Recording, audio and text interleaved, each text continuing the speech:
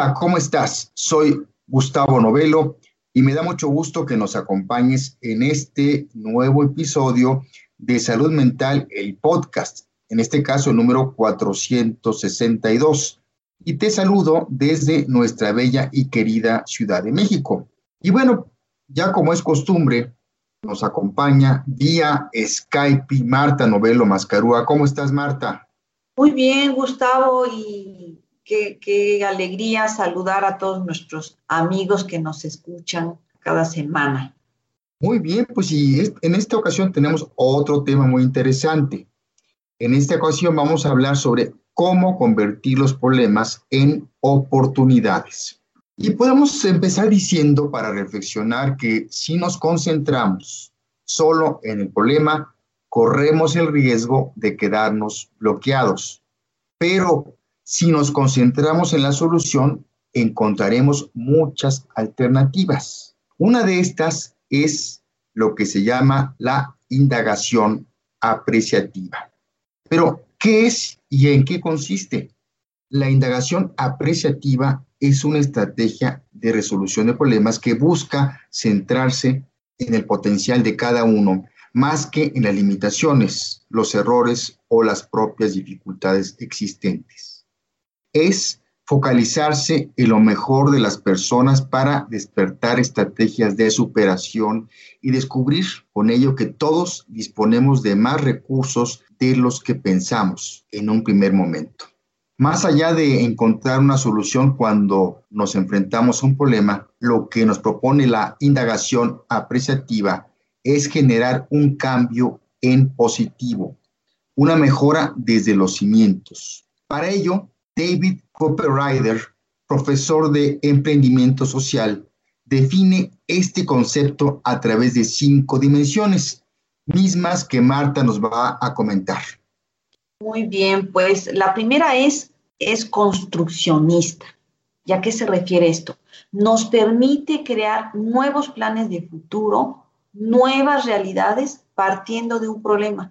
Construir para renovar y no solo solucionar.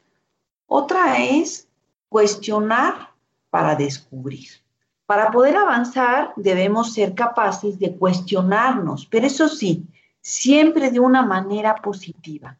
¿Qué podría hacer para tener la confianza de mi pareja, o de mis hijos, o mis amigos, o mis clientes? Asimismo, ¿qué es lo que yo debería hacer para sentirme mejor? ¿Qué virtudes y habilidades tengo para lograr lo que quiero? También aborda lo que es narrativa. La indagación apreciativa parte de la idea de que todos somos historias, todos somos producto de una narración que puede seguir escribiéndose de un modo más apasionante, rico e interesante. Seguimos con imaginar para transformar. La creatividad y la innovación forman parte del motor del cambio. Sin ellas nos atoramos. Finalmente, visión positiva. Este enfoque para solucionar problemas es parte de la psicología positiva. Busca despertar fortalezas y capacidades en las personas que favorezcan el mejor cambio. Ahora vamos a ver cómo es que se aplica. La indagación apreciativa parte de una estrategia muy simple y a la vez poderosa, que consiste en cuestionarnos y hacernos preguntas. Se profundiza en 4 áreas muy concretas que vamos a ver a continuación. 1. Descubrir. Es necesario que tomemos conciencia de lo que hacemos bien y que nos están dando buenos resultados. Sueños. Aquí la persona debe aclarar a qué aspira el día de mañana y hasta dónde quiere llegar. 3. Diseñar y planificar con preguntas que nos ayuden a concretar las acciones. Pueden ser preguntas como, ¿qué puedo hacer hoy para alcanzar esos sueños que tengo en mente? ¿Qué debo cambiar para facilitar ese progreso? Y finalmente, el destino. Se refiere a la implementación de esos cambios, ideas y propuestas que hemos puesto en común. Es momento de avanzar, de descubrir que nosotros hay más de recursos de los que pensamos y el destino puede ser nuestro. Y como siempre, Gustavo cierra con una reflexión y conclusión de lo que acabamos de ver. Gracias, Marta. Pues ya después de escucharte, podemos decir, yo como conclusión, que lo que busca la indagación apreciativa es que las personas encuentren nuevos significados a su realidad. No importa que se parta de un problema, de hecho, ese desafío es solo la excusa para crear algo nuevo, más grande, renovador y positivo. Vale la pena hacerlo, ¿no crees? Si quieres profundizar en el tema, está el artículo llamado Indagación apreciativa, cómo convertir los problemas en oportunidades, escrito por la psicóloga Valeria Sabater y que apareció este pasado 17 de agosto del 2020 en el portal La Mente es Maravillosa. Y bueno, vámonos ahora con la película de la semana. Marta, ¿cuál sería? Pues es Un sueño posible, en inglés es The Blind Side, Estados Unidos, esto es del año 2009, es un género que le llaman de deporte, drama. El reparto es muy bueno, es Sandra Bullock, que en ese año recuerdo que por esta película ganó un Oscar, Quinton Aaron y Tim McGraw.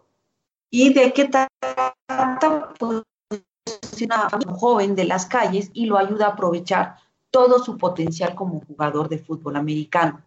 El aprendizaje es mutuo, pues el joven también influye en la vida de su familia de acogida y los hace cambiar. Y bien, ¿cómo podemos hacer la conexión con lo que acabamos de ver? ¿Cómo pues descubre él todos los recursos que tiene, la misma familia, en sus vidas personales también sirve de espejo para que descubran ellos sus sueños, cómo planificar, qué hacer, cómo implementar todas esas ideas? Entonces, de lo que podría ser un problema en inicio, la integración de él a esta nueva familia y entorno social, bueno, pues se va cambiando toda una narrativa de todos los que forman parte de esa situación. Entonces, los invito realmente a que la vean, la van a disfrutar y hagan como siempre esa conexión con el tema que vimos el día de hoy. Muy bien, pues vamos ahora a ver lo de la música, la recomendación de la música de la semana. Y en esta ocasión vamos a recomendarles a la banda británica Emerson, Lake and Palmer.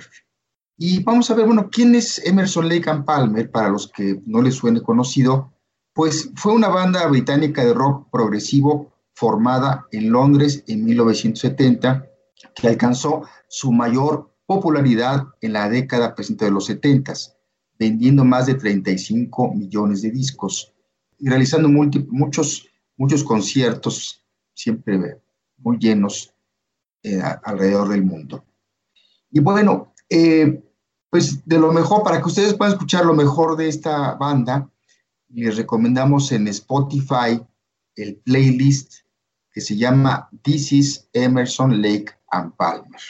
Les recomendamos esta banda como sería la recomendación de esta semana. Y ya para ir cerrando, les recordamos a nuestros amigos que nos pueden contactar a través de Facebook, en nuestra cuenta, nos pueden buscar como Salud Mental en Podcast o en nuestra página Centro de Psicoterapias México. Ahí pueden buscar, hacer preguntas, sugerencias. Pasemos ahora a la frase de la semana. ¿Cuál es, Marta? Pues el futuro pertenece a aquellos que creen en la belleza de sus sueños. Es de la autoría de Eleanor Roosevelt. Ella es una escritora activista y política estadounidense, además de haber sido la primera dama de los Estados Unidos. Muy bien, pues con esto llegamos a la parte final de este episodio. Nos despedimos de ti y te mandamos un fuerte abrazo en donde quiera que te encuentres en tiempo y lugar. Somos Marta Novelo y Gustavo Novelo. Esperamos por aquí. Hasta la próxima.